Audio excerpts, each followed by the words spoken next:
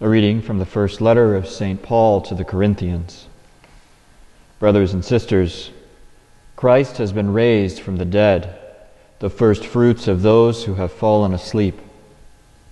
For since death came through man, the resurrection of the dead came also through man.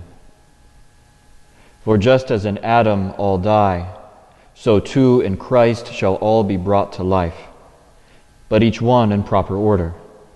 Christ the firstfruits, then at his coming those who belong to Christ. Then comes the end, when he hands over the kingdom to his God and Father, when he has destroyed every sovereignty and every authority and power. For he must reign until he has put all his enemies under his feet.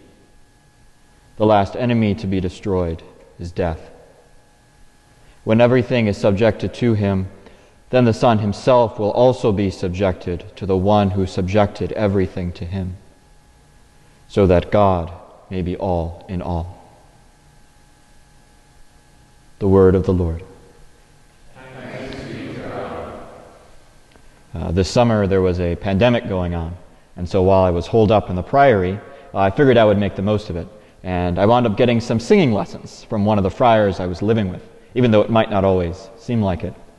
And we would be standing in this empty church, and I would sing out a verse of some or other hymn, and then he would ask me how it went.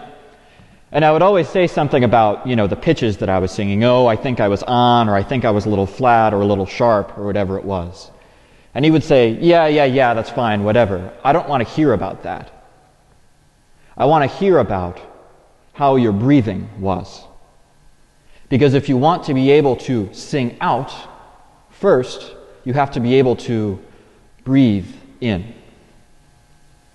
In one of his letters to Don B. Griffiths, C.S. Lewis famously said something along these following lines. He said, "If you put second things first and first things second, you will get neither. But if you put first things first and second things second, you will get both." A few weeks ago, we had an election.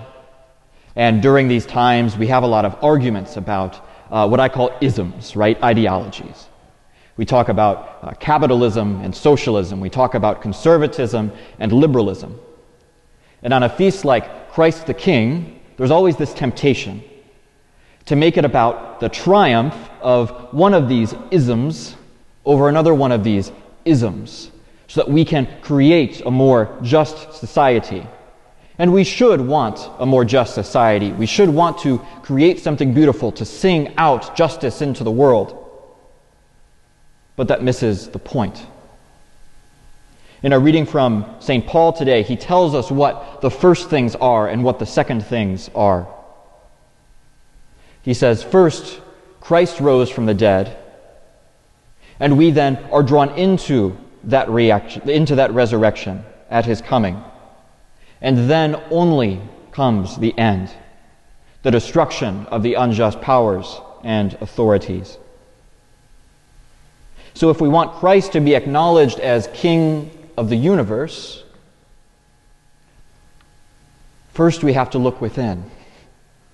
We have to ask the question, is he king here at 3407 Lafayette Avenue? Yes, of course, Christ is King of the universe. He's King here in this building. And we acknowledge that. We say it out loud. But do we act like it? This feast of Christ the King comes at a very special time in the church year, when we're at the end of ordinary time and the beginning of Advent. And it's one of these times when time sort of gets stretched out. And the historical scholars will tell you that through a combination of historical accident and God's planning, different layers of time get layered on top of one another.